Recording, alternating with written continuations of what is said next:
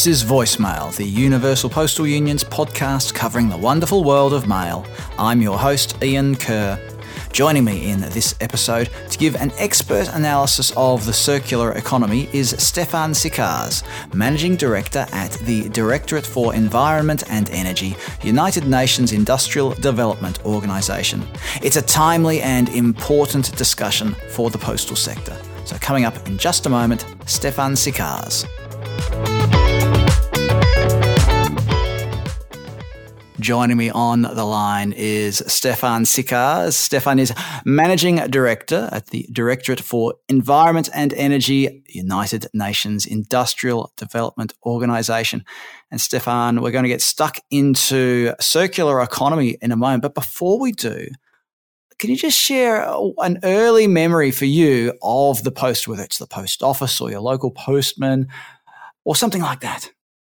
Well, the first time that I really remember of having dealt with the post was when I sent a postcard to participate in a sweepstake. And I remember it because after I have forgotten about the whole action, months later I received a parcel, and in it were 2 packages of cookies, which was my win. So this was a great surprise, and that is actually my first memory of interaction with the postal service. Might not have been my first interaction, but this is what I clearly remember. There you go. The post delivered your winnings. That's fantastic. Well, let's get into the circular economy. Can you give us a bit of a definition of what circular economy is? Because it's a phrase we hear bandied about a lot. It'd be good to get a definition of what it is and what it means for the way forward for the planet, I suppose. That's a big question, and circular economy is a little bit complex, but not too dramatic. So,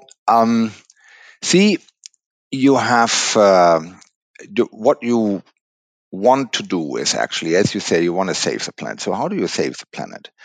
Globally speaking, one way to do it is to use less resources, less energy, but also less materials for everything we want to do. Keep doing more or less the same or similar things as we do today, just using less material, using less water.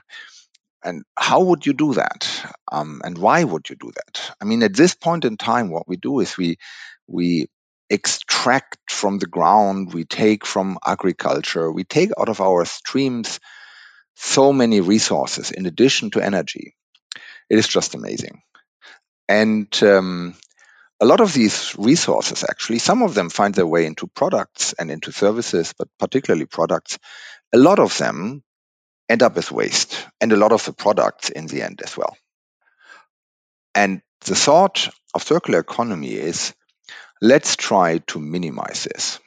Let's try to create as little waste as possible to focus the use of our resources, what is really necessary to provide a certain service for a given problem, whether it is a cardboard packaging for a parcel, or whether it is a car or a computer.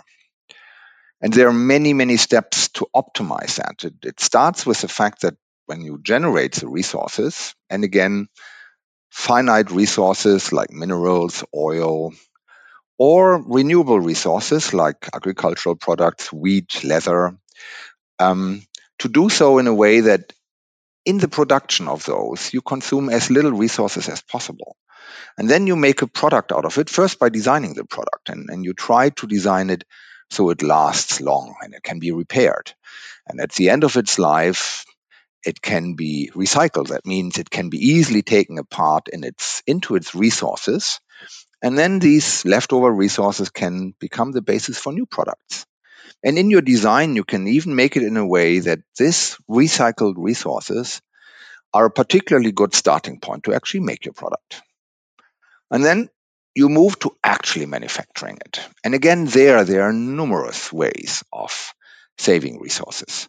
You can reduce the amount of energy. You can recycle the water in a process. You can, if you make jeans, you can minimize the cuttings, or if you still have them, you can recycle them into new material. Plenty of opportunities in the manufacturing process. And then it becomes really interesting. We go into the use phase, and many of the goods we actually hardly use. One example for a circular economy principle is the original thought of Uber, where you have a car which is actually used only 5% of the time. Private car, that's a typical number, and the 95% of the time it stands around. Uber or also car sharing services will increase dramatically the time that your resource is actually being used, and with that make it less necessary to produce, in this particular case, so many cars. But the thought can be extrapolated to many other uses. And the same thing is then extending lifetime of equipment. If you extend the lifetime of whatever product you have, say an air conditioner, by a factor of 2, that means you save the resources in one air conditioner completely, because it never needs to be produced. You will keep your existing one twice as long. And in doing so, you might have to repair it. And this is in the repair, in the extension of lifetime, this is where the economy part comes in.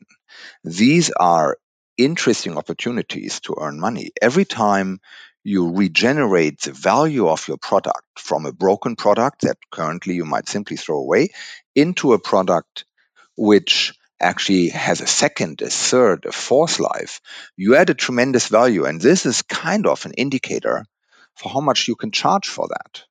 Whether it is a simple repair, whether it is an upcycling, whether it is a remanufacturing, all of these are tremendous opportunities to increase revenue. And then at some point in time, of course, you reach the end of its life. And today, if something becomes waste, in most countries in this world, it's only and nothing else but a liability. With circular economy, you facilitate that more and more parts of your waste, ideally almost all of your waste, can be extracted and utilized and become from a liability, a resource, an asset that you can sell. And the nice thing about this is what you have now created is an economy where many people see economic opportunities to do something which is actually good for the environment, to extend the lifetime of products and of resources as much as they can. And in reality, if you really want to change the world globally in every country, whether in an industrialized country with a semi-perfect administration, enforcement, legislation, or in the least developed countries where capacities are very limited, if you want to change the world, the easiest thing is to go with something that gets economic benefit. Because then you can limit your regulation to keeping things on track and ensuring that you do not have a number of unwanted side effects, but essentially things take care of themselves. And that is doable for many, many countries in the world. While a top-down regulation, which is effective in its enforcement, is not possible for that many. So for me, circular economy is something which is an economy-driven, powerful way to benefit the environment.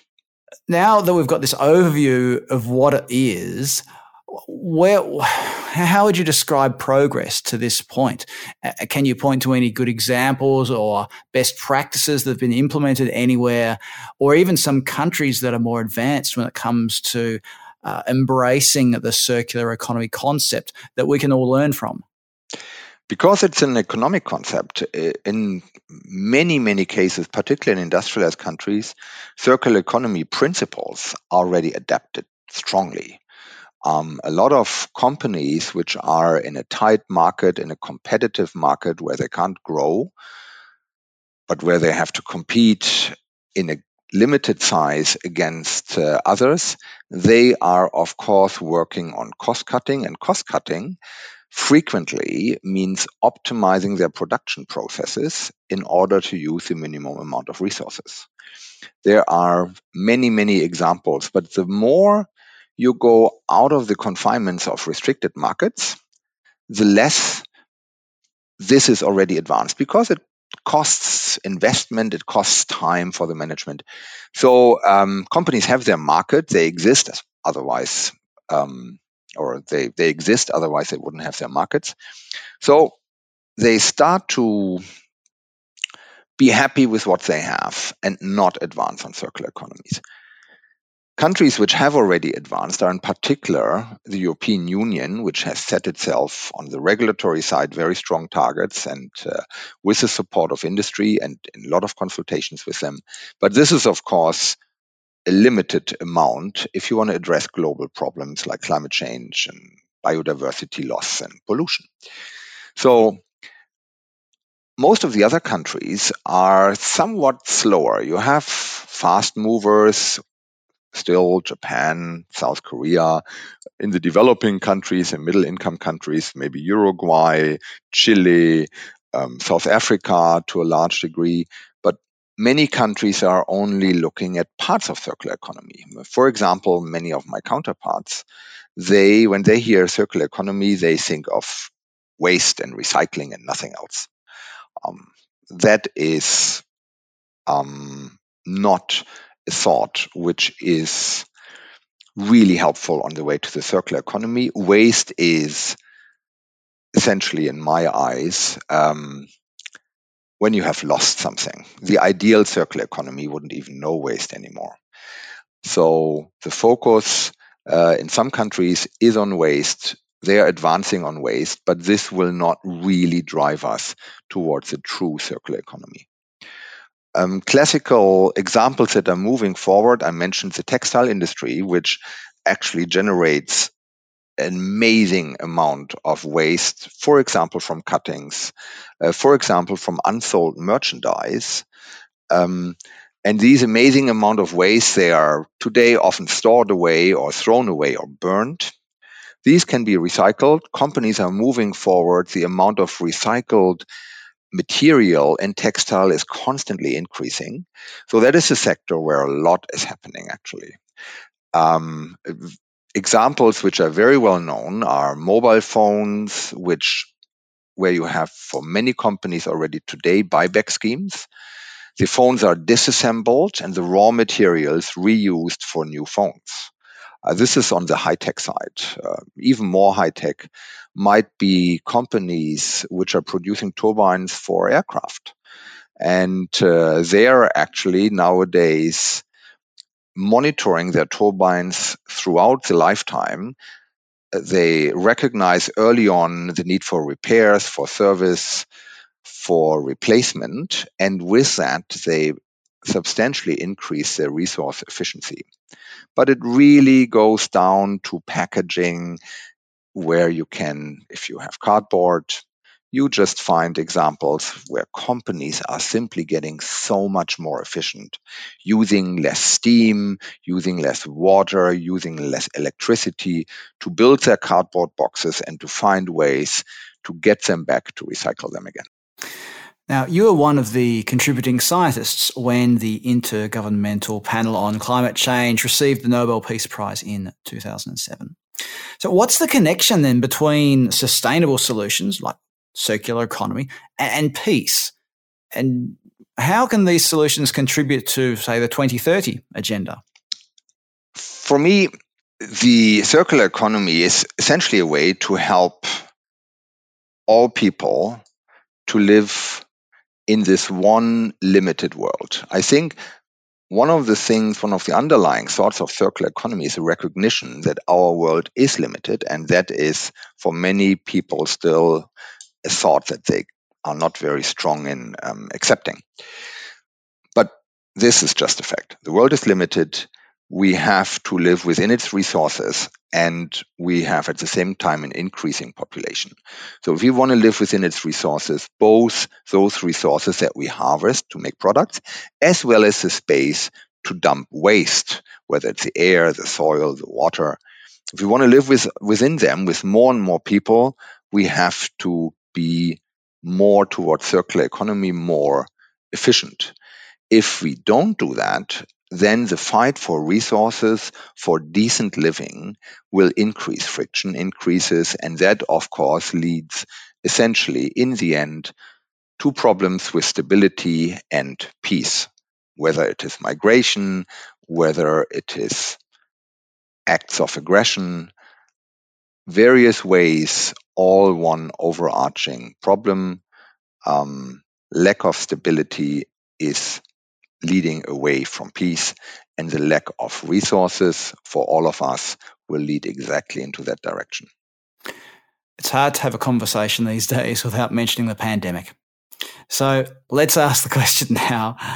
Has the pandemic affected the status quo? Has even circular economy helped us deal with COVID or prepare for a post-COVID recovery and building, here's another phrase we hear a lot, but resilient economies? Circular economy has, I think, done that only to the degree that it was already existing. It has, in the last 18 months, advanced substantially, but I would say rather despite or maybe independently of the pandemic. It advanced in many fora. Governments have moved together more. There was much more exchange. There was much more pressure towards moving globally to a circular economy because it was getting more and more accepted as a solution for many of our global challenges. But in the actual sense, yes, it has the ability to increase the resilience, but the timelines of circular economy and the timelines of, in particular, the recovery plans which are already existing are very different. Recovery plans already existing are essentially meant to help existing enterprises, existing business models to survive the impact of COVID-19, of lockdowns, of a recession, frequently without targeting particularly a better recovery, a greener recovery. Some countries do that globally. We are cooperating, for example, in Thailand, which is moving into that direction, but few and far between. What we expect, though, to happen is with more and more time passing, with more and more possibility to actually consider different alternatives, and with the recovery from COVID now seen as having a quite long trajectory, the movement towards increasing the resilience of economies is existing and is getting stronger. And here, circular economy is indeed an interesting candidate, probably the leading candidate to pick up to help making economies, making industries and enterprises more resilient than they have been before COVID.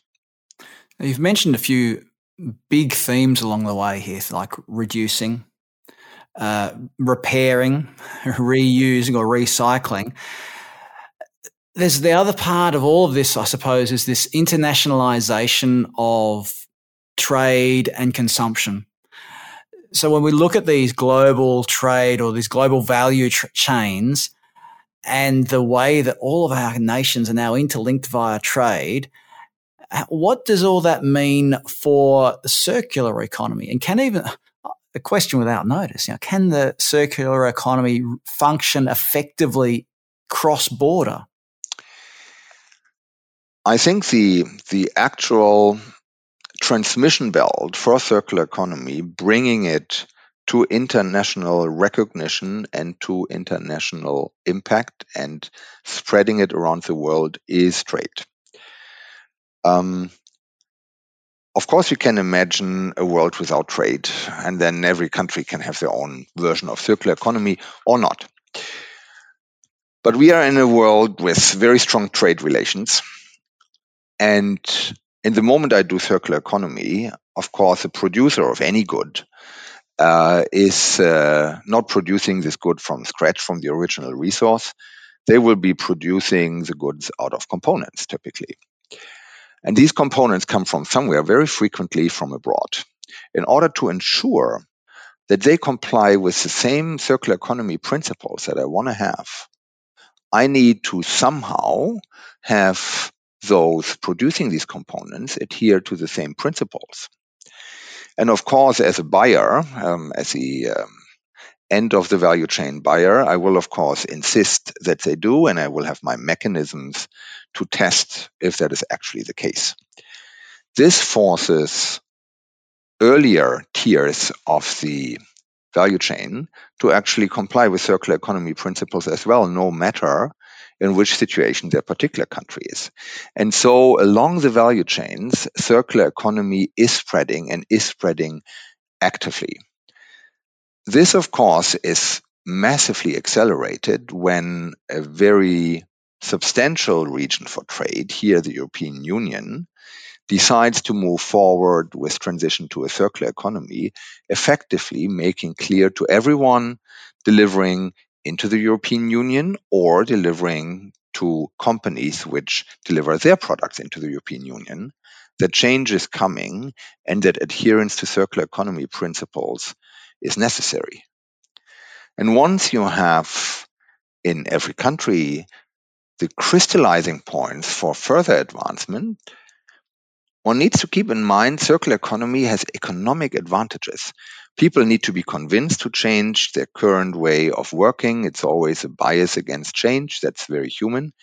But in the moment you see things happening and they are getting better economically, companies have higher profits, have higher resilience, have better contracts, change starts to move out from single companies, from a few companies in the countries to more and more and more.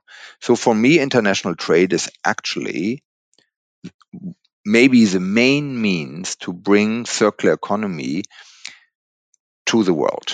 It creates a driver for companies, and companies are the actors in this. It's not governments. Companies are the ultimate ones who have to move. And this creates a driver for companies to do so. Much better than programs of governments can possibly do it. But of course, then governments offer opportunities, offer guidelines, offer frameworks in which these companies can strive against, prompted by them, because they need certain framework conditions, regulations, whatever, in order for them to produce the products for a circular economy market. So I think trade, and in particular in combination with this decision of the European Union to move towards circular economy in a very large way, is what will really change the world. But just on that very topic, we talk about governments or government organizations driving change. You've just mentioned about companies driving change. What role do the end consumers have? What role, if you're a user of a product, whether you're buying a television or you're buying a whatever, what role does you have as a consumer have in all of this? A very strong role. Any consumer, wherever he is, including, by the way, every postal worker, makes a decision when he buys a product, and when he has a possibility to understand if his product can be repaired, serviced, extended its lifetime, if it has a residual value after 5 years or 10 and another product has none, then of course he will take that into account when buying something. On top of that, there is a very strong urge of many people to do the best for the planet, especially if there is no economic disadvantage. And this consumer interest, whether it's driven by advantages of the product which are hidden and beyond its original purpose, or whether they are driven by the belief to want to contribute to a better world, this drives markets substantially. And this creates, of course, in the moment markets move, industries react in the products they are offering.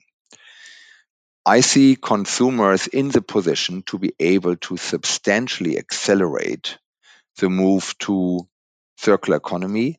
I believe the move will happen in any case, but with a strong consumer interest and a strong consumer push, it will become so much faster and so much broader. Now, let's get to the postal aspect of this, because now that we've talked about all those different levels, the postal sector plays a role in all of that, especially with the rise of e-commerce. It's the postal sector that's getting these goods into people's hands.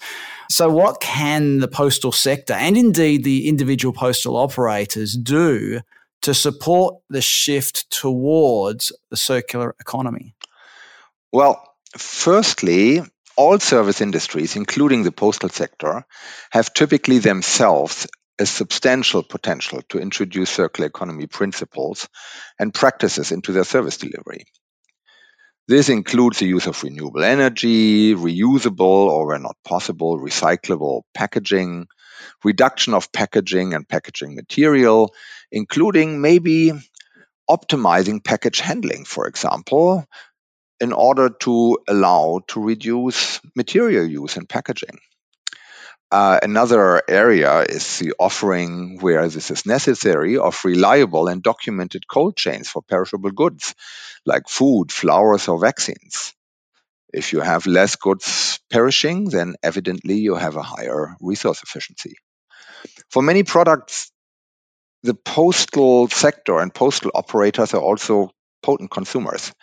So if the sector demands itself that products are based more on circular economy principles, this changes dramatically the availability of such products. Companies, industries will just provide them, and then not only to the postal sector. So the postal sector can facilitate change in certain subsectors of the economy simply by buying smartly and accordingly to circular economy principles. And then, of course, the circular economy will in itself create additional demands for the transport of goods, not only for spare parts, for products which need repair, but also for products which are being sent back, because not everything will be collected locally and stay locally. Many products will go back into remanufacturing centers somewhere, or back to the manufacturer for refurbishing. You have that already today with computers. Often manufacturers offer, if you buy a new computer, a discount, you send your old one in. And that is not only a rebate, this is actually a value that the manufacturer gains. All of this has to be organized for a lot of goods with a much lower value. It might be for t-shirts in the future, which have to be taken back. These logistics, these reverse logistics, are a tremendous task, but also a tremendous opportunity, in particular for postal operators and the postal system. And then, of course, there are the employees that I mentioned already before. The postal system has so many employees. If awareness can be raised in this group about circular economy, this goes already a long way in creating demand for circular economy products. Let's talk about the flip side of that, which is the gaps that currently exist, or the hurdles that are there that prevent us from realizing or even embracing all the benefits that are offered by the circular economy. So what can international actors like the UPU or your own organization do to help close these gaps? The main gaps at this point in time appear to me really in the advancement of the market for circular economy and in the logistics and in the business models with underlying logistics to make it happen. So here it is known, and we all know, that the postal sector has, of course, a very good relationship to the industry, to their large consumers, also to smaller ones. And it is important to keep the eye out and to help with new business models, which is working with reverse logistics to new ways of documenting the transport and value, the transport process and the value going back to the original manufacturers or to anyone who wants to buy used goods. There are many opportunities for the postal service, but also for companies that they cannot realize without the postal service. The need to also work on logistical chains beyond borders is critical. Currently, there are no processes really set up to assess the value of, in particular, used goods, and to allow trade across borders with a low level of risk involved for all partners. Here, the postal services can definitely develop business model and advance services to make that happen, and to make trans-border trade of used goods not only a normality, but a source of resources and refurbished products worldwide. Looking into your crystal ball now, what would be your ambition for the world in, say, 50 years? And are there any other things that we haven't really covered today that we as individuals or as leaders of organizations can support the shift towards the circular economy? I think what is particularly important to support the shift for circular economy is ambition to get there. I hope that we are coming to a way of looking at resources, which was maybe when I was young, I'm now 55, still, at least in my community, pretty normal. We saw resources as being precious and repair as being normal.